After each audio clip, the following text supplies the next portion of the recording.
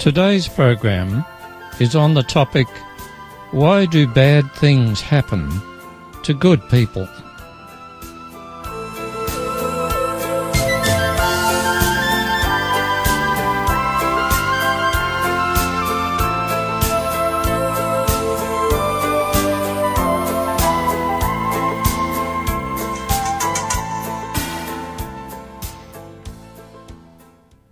Hello again, my radio friends. Thank you for joining me today. It's my hope that things have gone well for you this past week, and if not, it is not because God doesn't love you. He does love you, and He loves you more than you can imagine. Today we're going to look at a topic which has been on many people's minds.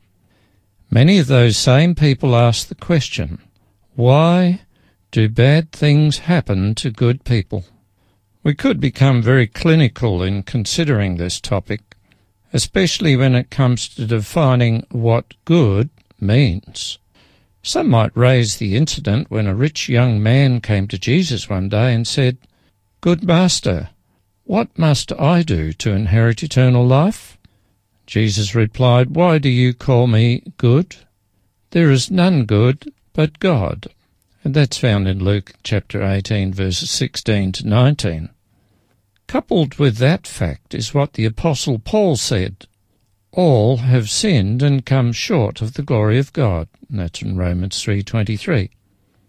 Okay, given all that, we have to be aware of the fact that there are some really decent, nice people in our society today who do no one any harm, and it seems are always there to help others. Many of these people are Christians.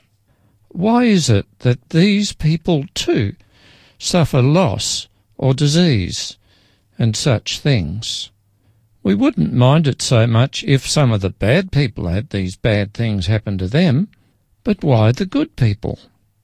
Doesn't God promise to protect the people who commit their lives to Him? Doesn't God care? Or is He too distant or too busy to take an interest in His people on planet Earth? There are a lot of such questions that point in the same direction. But before providing an answer, I want to give a case example. Just a short while ago, a friend of mine announced that he had just been diagnosed with a fairly large cancerous growth at the lower end of his bowel. This was a big surprise to him and his family and his friends. My friend is a really lovely man, positive, happy, friendly, helpful, and he is a faithful Christian. He truly is one of God's special people. Yet now he has to deal with this insidious growth that threatens to take his life. Why did God not step in and prevent the cancer from growing? The first thing I want you to know is that God does not want to inflict pain or suffering on anybody. It is not His nature. He only wants good to happen to people. It is said that God suffers with us. The answer to the question of why do good people have bad things happen to them is explained in the parable of the wheat and the tares, or the weeds, where Jesus said, "An enemy has done this." We must face the fact in our lives that much of the badness that occurs around us, and that which we experience personally, is a result of the activities of our enemy, Satan. It is he who brought sin into the world. It is he who is in opposition to God. It is he who does not care about the welfare of human beings. It is he who is the root of all the troubles in the world. It is he who causes people to be greedy, selfish, and sinful. God does not cause the bad things. Satan does. But wait a moment, you might be thinking, Why doesn't God step in and prevent the bad things from happening? It seems that sometimes God does perform miracles and sometimes not. How come? God says of himself, "For my thoughts are not your thoughts, neither are my ways your ways, declares the Lord. As the heavens are higher than the earth, so are my ways higher than your ways, and my thoughts than your thoughts." And you can read that for yourself in Isaiah chapter 55, verses 8 and 9. Anyone would be forgiven for thinking that God is on a totally different wavelength than we human beings, and therefore is above what we have to go through. Yet, to put all this in perspective, we're told in the book of Hebrews, where it talks about Jesus, "For we have not an high priest which cannot be touched with the feeling of our infirmities, but was in all points tempted as we are, yet without sin." And that's from Hebrews 4:15. I read that text to you from the King James Version of the Bible, but I'd like to read it as well from the Clear Word, a paraphrase version. The text says, "We don't have a high priest who doesn't understand us, or who's incapable of feeling our pain. He was tempted more powerfully than any of us will ever be, yet he never sinned or lost his hold on God." God knows, and God cares, and God hurts when we are hurting. So how should we respond to all this? We know that God does sometimes step in and reverse some of the bad things that happen to people. But why are there many times that he seems to do nothing? The simple answer is that God has a grand plan. It is not a plan where band-aids will be used to patch up this or that problem. It is a plan where all the troubles that plague humanity now and in the past will be swept away. God has announced that plan in Revelation chapter 21 and verse 5, where he says, "Behold, I make all things new." And then in the same chapter, the prophet John was instructed to write, "Now the dwelling of God is with men, and he will live with them. They will be his people, and God himself will be with them and be their God. He will wipe away every tear from their eyes.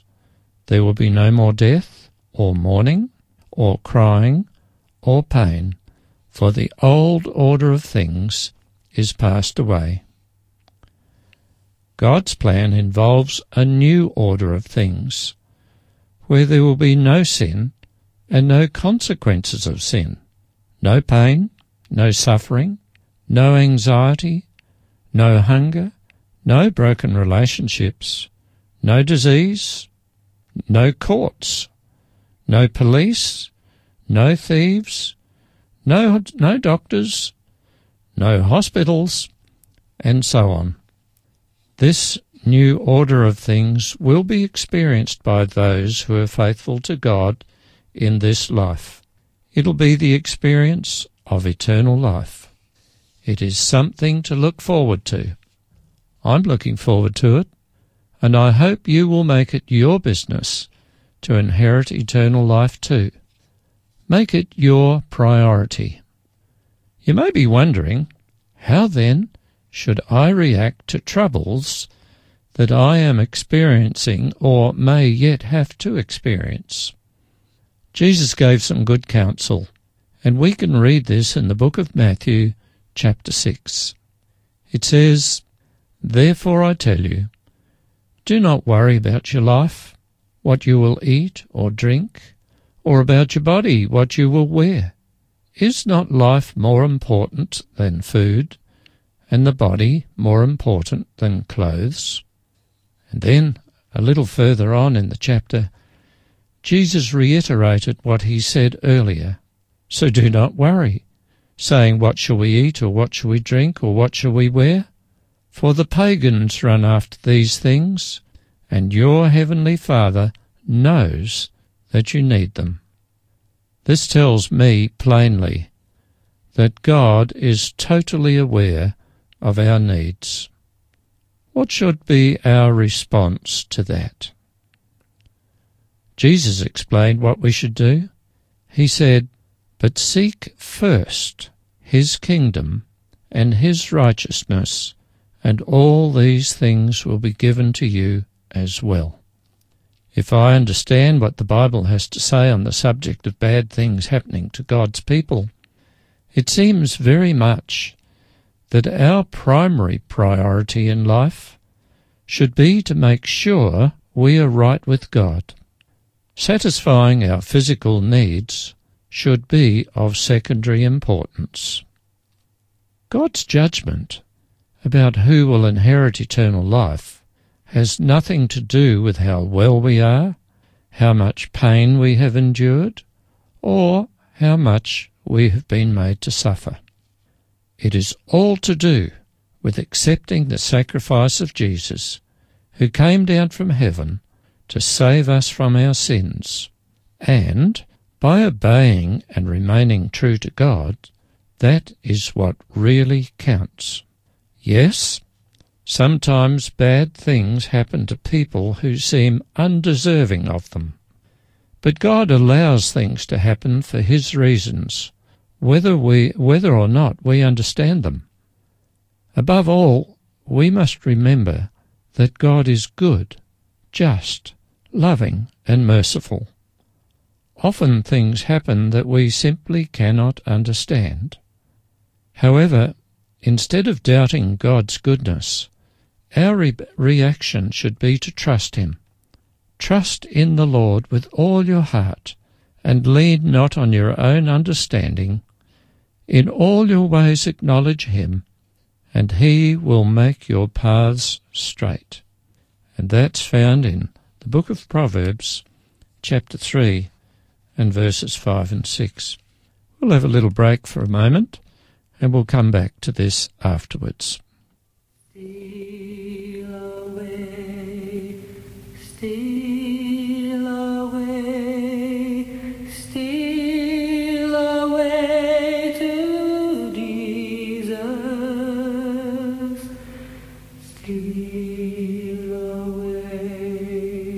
Steal away home. I ain't got long to stay here. Steal away, steal away, steal away to Jesus. Oh, steal away, steal away home.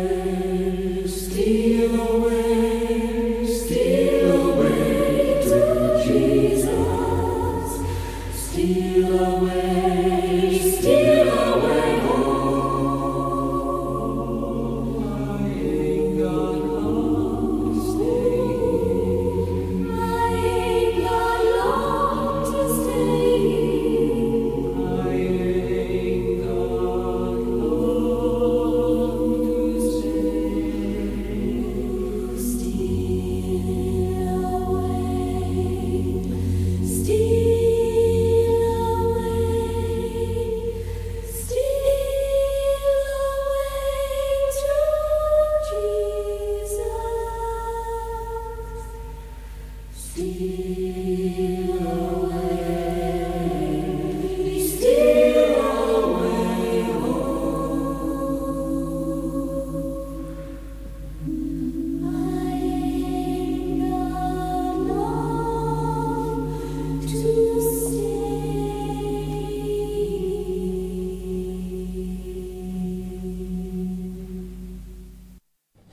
Welcome back. Just before the break, I read you this text from the book of Proverbs, chapter 3, verses 5 and 6, which says, "Trust in the Lord with all your heart, and lean not on your own understanding. In all your ways acknowledge him, and he will make your paths straight." And this tells us quite plainly that through the ups and downs of life, what we must do is trust in the Lord. But there are two other points that I'd like us to consider. The first is that troubles most often strengthen rather than weaken a person's character. Just as a tree that is subject to wind and adverse weather conditions will become sturdy and strong, so it is with people.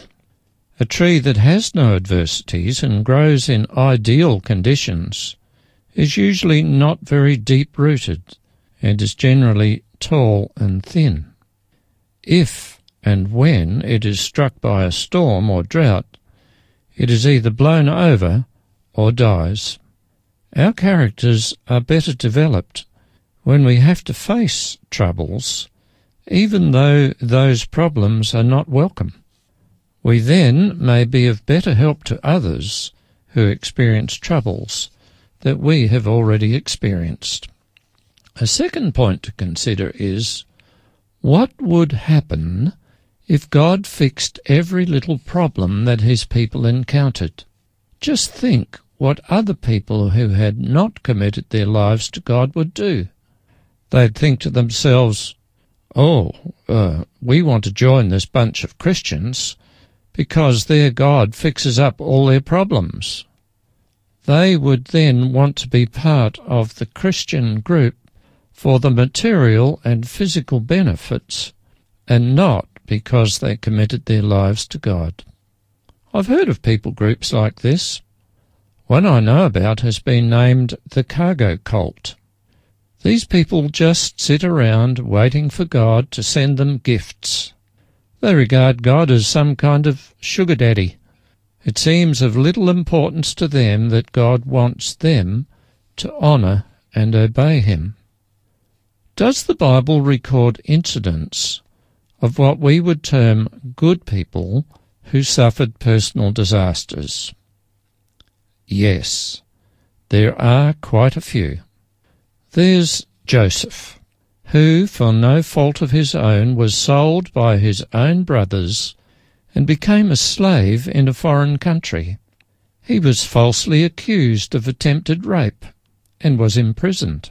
Yet God did not abandon him, and eventually, because of his faithfulness, he was promoted to a position of importance, to the second highest ranking person next to the king. God used Joseph to save the nation of Egypt and also the Israelites. And then there's the record of Daniel, who lived at a much later time. He was a victim of war and was captured by the Babylonians and was, in reality, a refugee.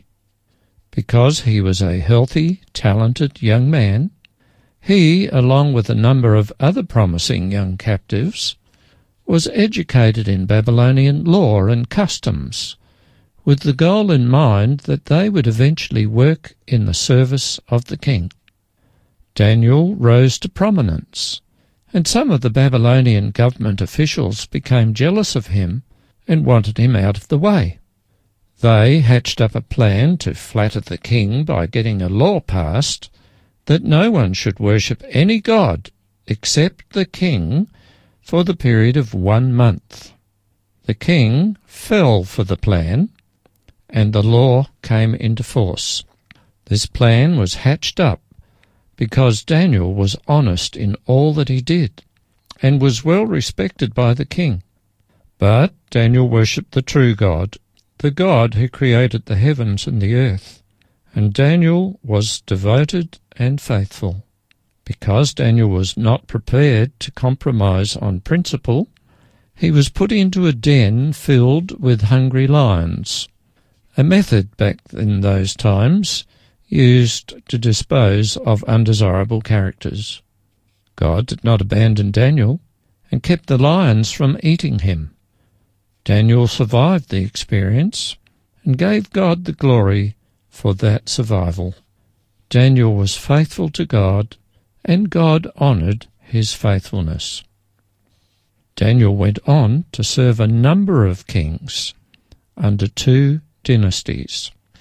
Then there's the record of Paul the Apostle. He writes in 2 Corinthians that he was given what he describes as a thorn in the flesh to keep him humble. We're not sure what that thorn in the flesh was, but some have concluded that Paul may have had very poor eyesight. Others suggest that he was quite short in stature, and still others say that Paul had a speech impediment. No doubt it was a constant worry to Paul, but he says in verses 8 and 9, 3 times I pleaded with the Lord to take it away from me, but the Lord said to me, My grace is sufficient for you, for my power is made perfect in weakness.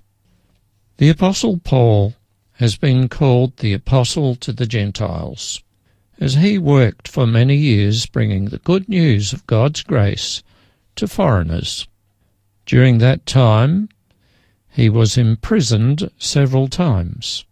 He was flogged and whipped 5 times with 40 lashes. He was beaten with rods 3 times. Once he was stoned, and that's not stoned from alcohol or drugs.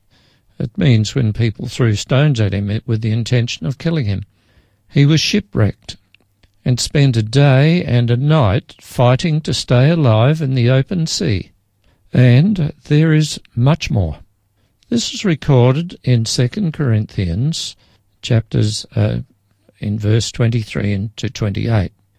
If bad things have happened to a good person, this has to be a prime example.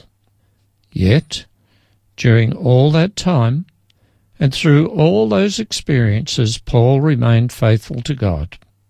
He had plenty of reasons to become discouraged and give up, but he always looked to God for the strength to endure.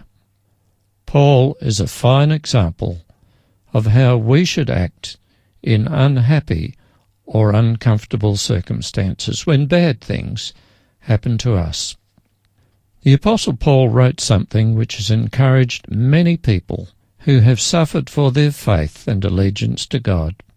It's found in Romans 8:18.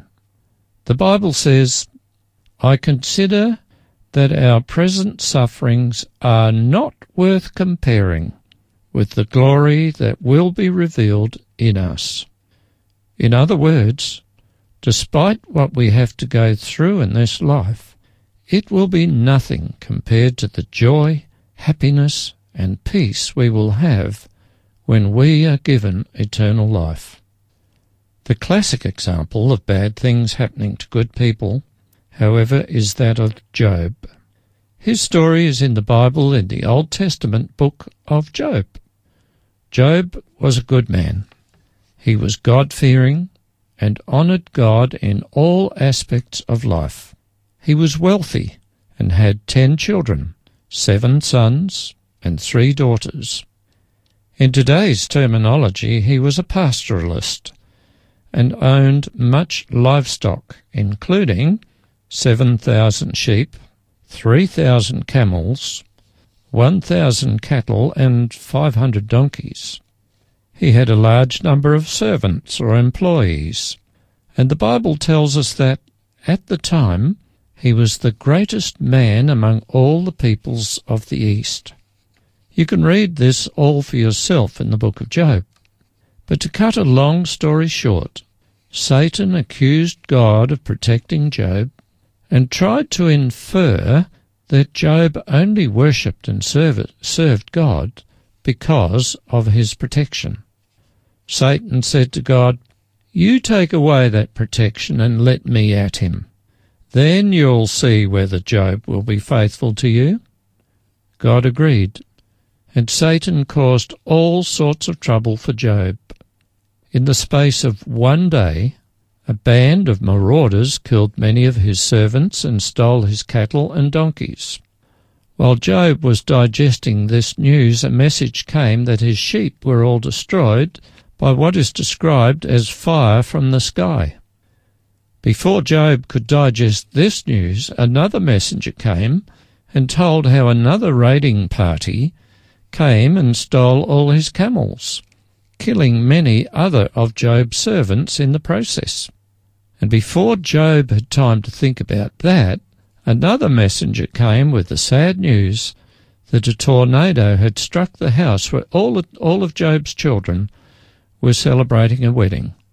The house was destroyed, and all of Job's 10 children had been killed. Talk about bad things happening to good people. And all this happened in the space of one day. And then, to cap it all off a bit later, Job became covered all over, even on the soles of his feet, with painful, suppurating boils. That would be enough to tip most people over the edge. Then Job's wife started to nag him. Her advice was to curse God and die. So what did Job do?